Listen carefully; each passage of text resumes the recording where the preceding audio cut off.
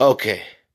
I do want to encourage people to start their own podcast using Anchor, and it's not bad. I really like it because it gives me a chance to at least push out my material, and it's a pretty decent app. And I'm hoping that everybody out there that's trying to start their own podcast would at least maybe try that app.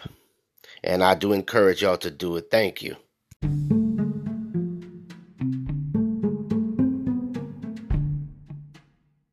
Okay, the different type of angels. We got the seraphims, which according to the Bible, they have heads of men, two wings, two for their feet, two for their head, and two wings to fly with. And the wings that they have eyes on them. They're also called the burning ones, and they're around the throne to worship.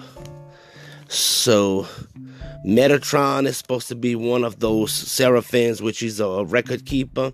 He have eyes and tongues of every person on his wings. And then we got Seraphiel. He's the leader of the seraphim angels.